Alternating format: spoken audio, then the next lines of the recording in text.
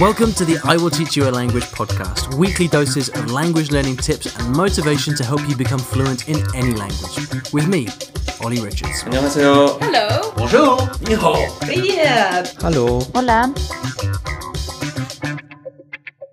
Out of the 8 languages that I've learned, Spanish has been the one that I've most successfully managed to take out of the pages of the textbook, integrate into my life, and actually use to change the course of my life. But it hasn't been without pain and suffering, a lot of struggle, and even a near-death experience along the way. So in this video, I'm going to tell you the story of how I learned Spanish. Welcome back to the channel. If you're new here, my name is Ollie Richards, and this channel is all about helping you learn a new language through the power of story so you can become fluent faster and live your best life. And in the spirit of stories, today I'm going to tell you how I went about learning Spanish. But this is a continuation of the first video I made, which is how I learned French. And in order to really understand where I'm coming from with this, you might like to start with that video on French because it really sets the scene. I just had my very first success with the language. I'd managed to learn French. I'd spent some time in Paris, and then I'd just come back to London. I'd gone back into the second year of university, which I'd unceremoniously bailed out of before. I was about to start a new life back in London, and having had this success with French, I felt ambition. I was like 20 years old, give or take, 19, 20, don't quite remember. I really felt like I could do anything in the world, do anything with my life, and that included learning Spanish. And so I really set my mind to learning Spanish at that age with a real kind of dedication. I don't remember exactly what it was that sparked the idea of Spanish inside me.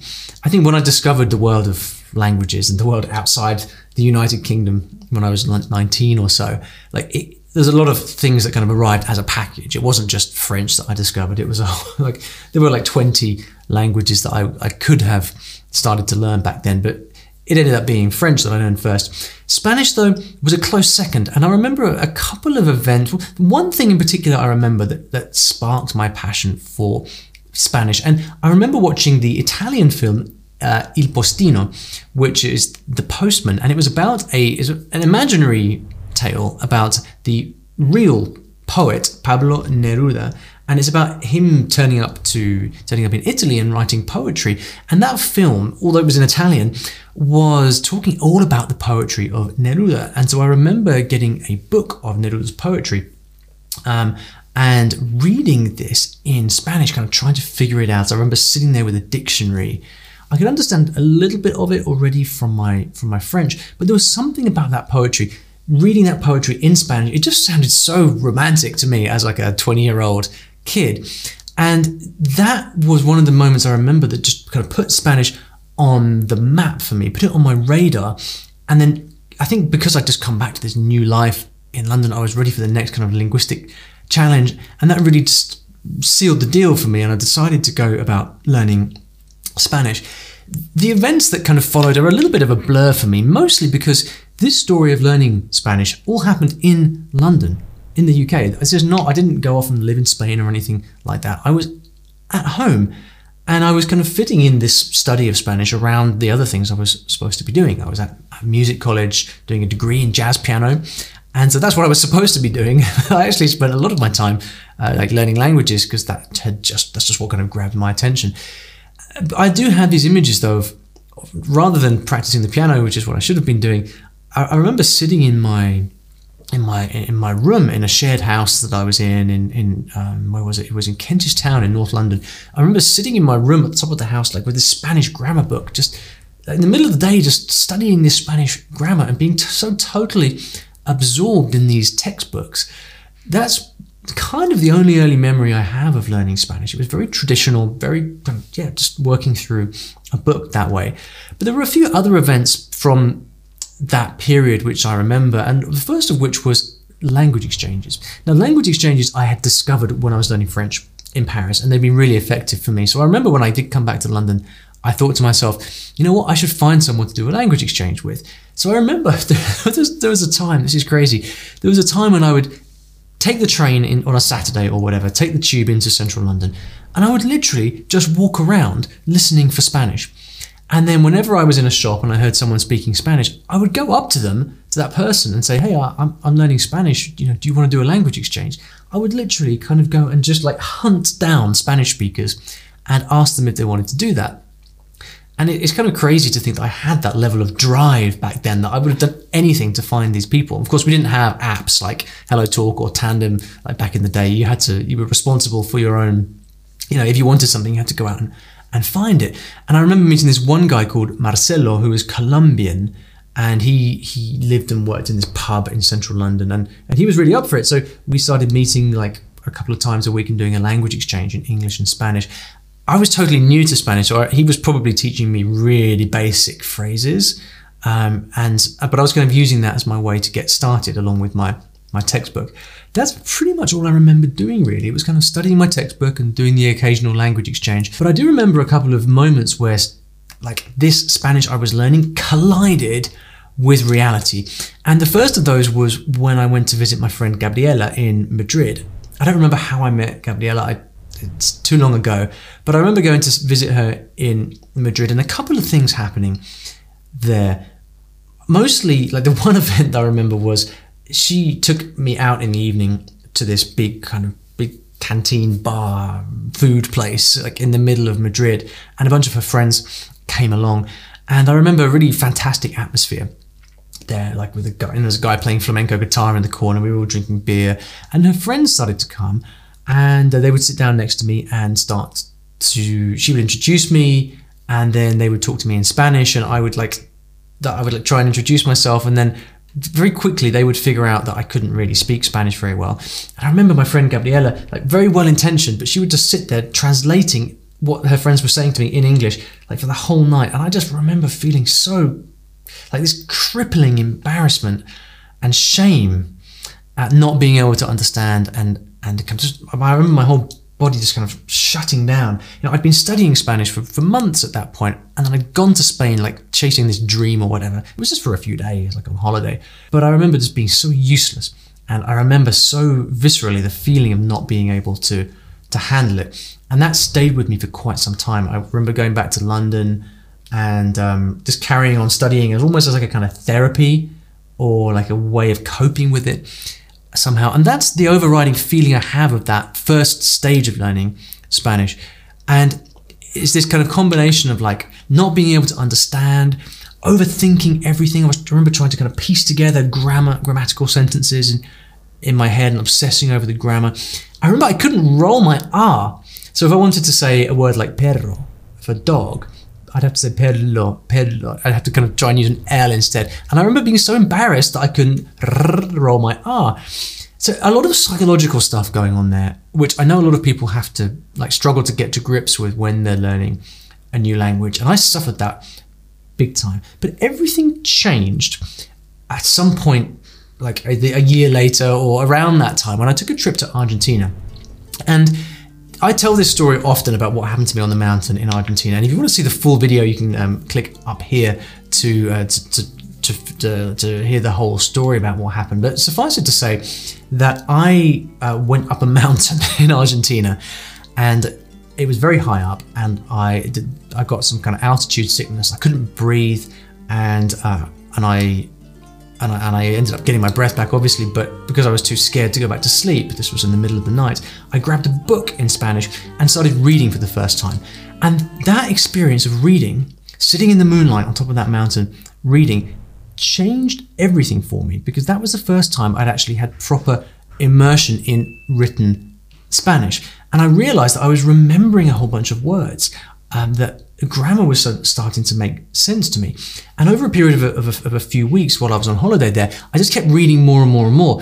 And I realized that suddenly everything was improving. I was understanding more, I could speak more. And this began my obsession with stories, and my understanding that the key to learning languages is not through traditional study, but it's through immersion and input in the language. And this is the whole foundation of my story learning method. It all started on top of that mountain. So it was around that time that I stopped studying altogether. My thought process was like, well, I've done all this traditional study, I've been using my textbooks and studying grammar, but all it's been resulting, the results of all of that is just me not being able to understand anything and just getting really tongue-tied whenever I was trying to kind of put sentences together. It wasn't getting me where I wanted to go.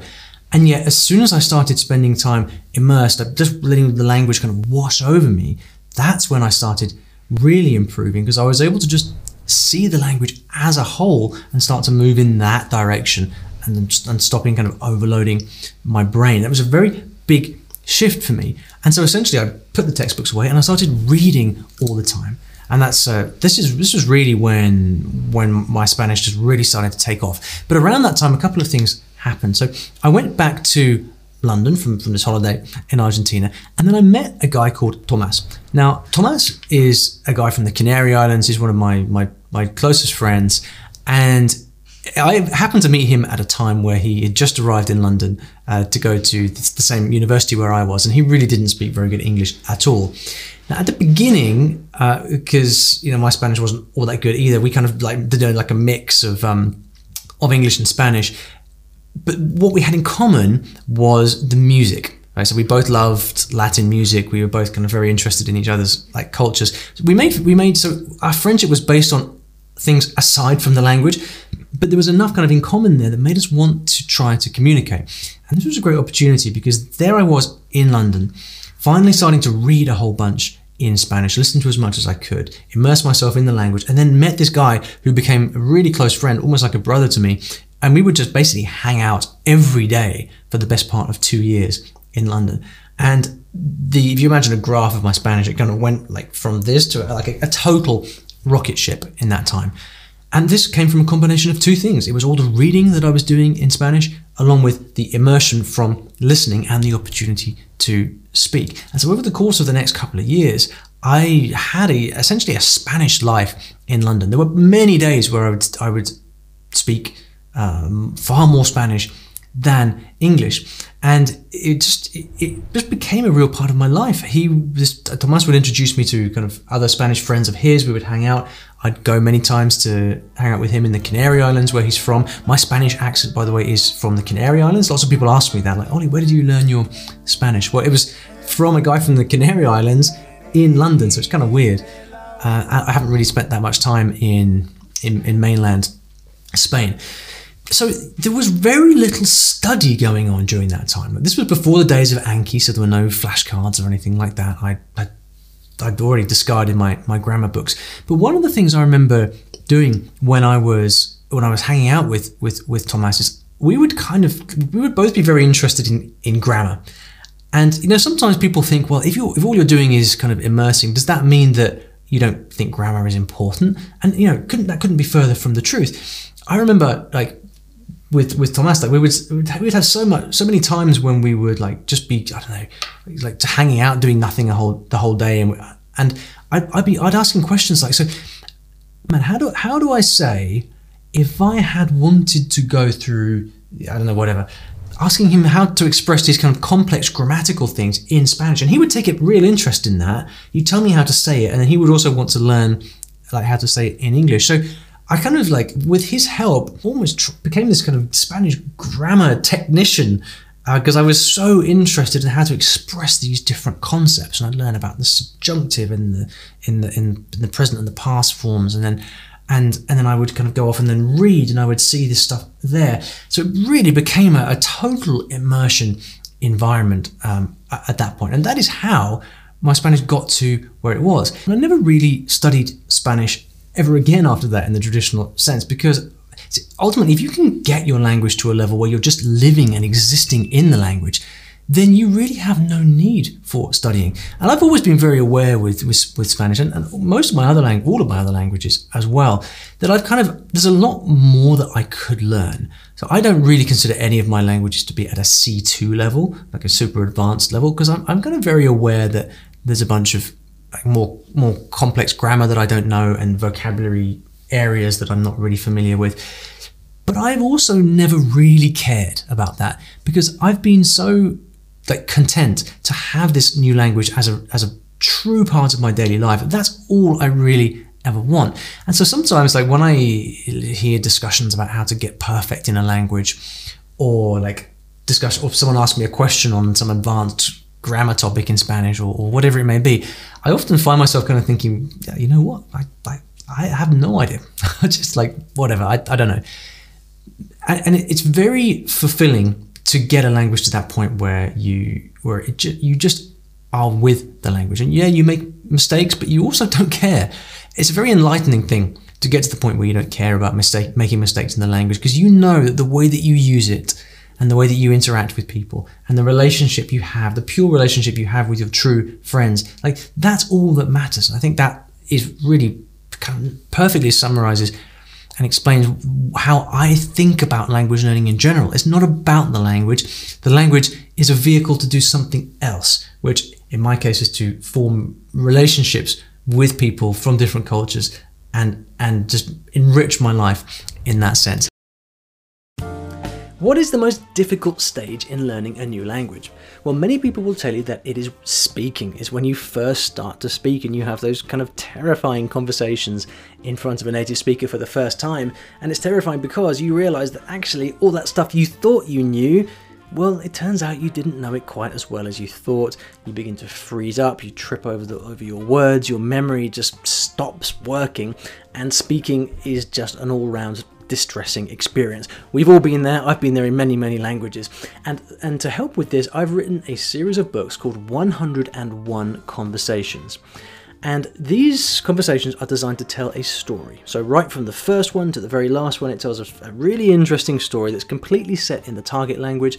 And because these are conversations, there is no narrative, there's no fluffy descriptions. It is just blow by blow, real conversations in the target language that are going to help you learn and memorize the most important words and phrases in the language so that you can speak with more confidence.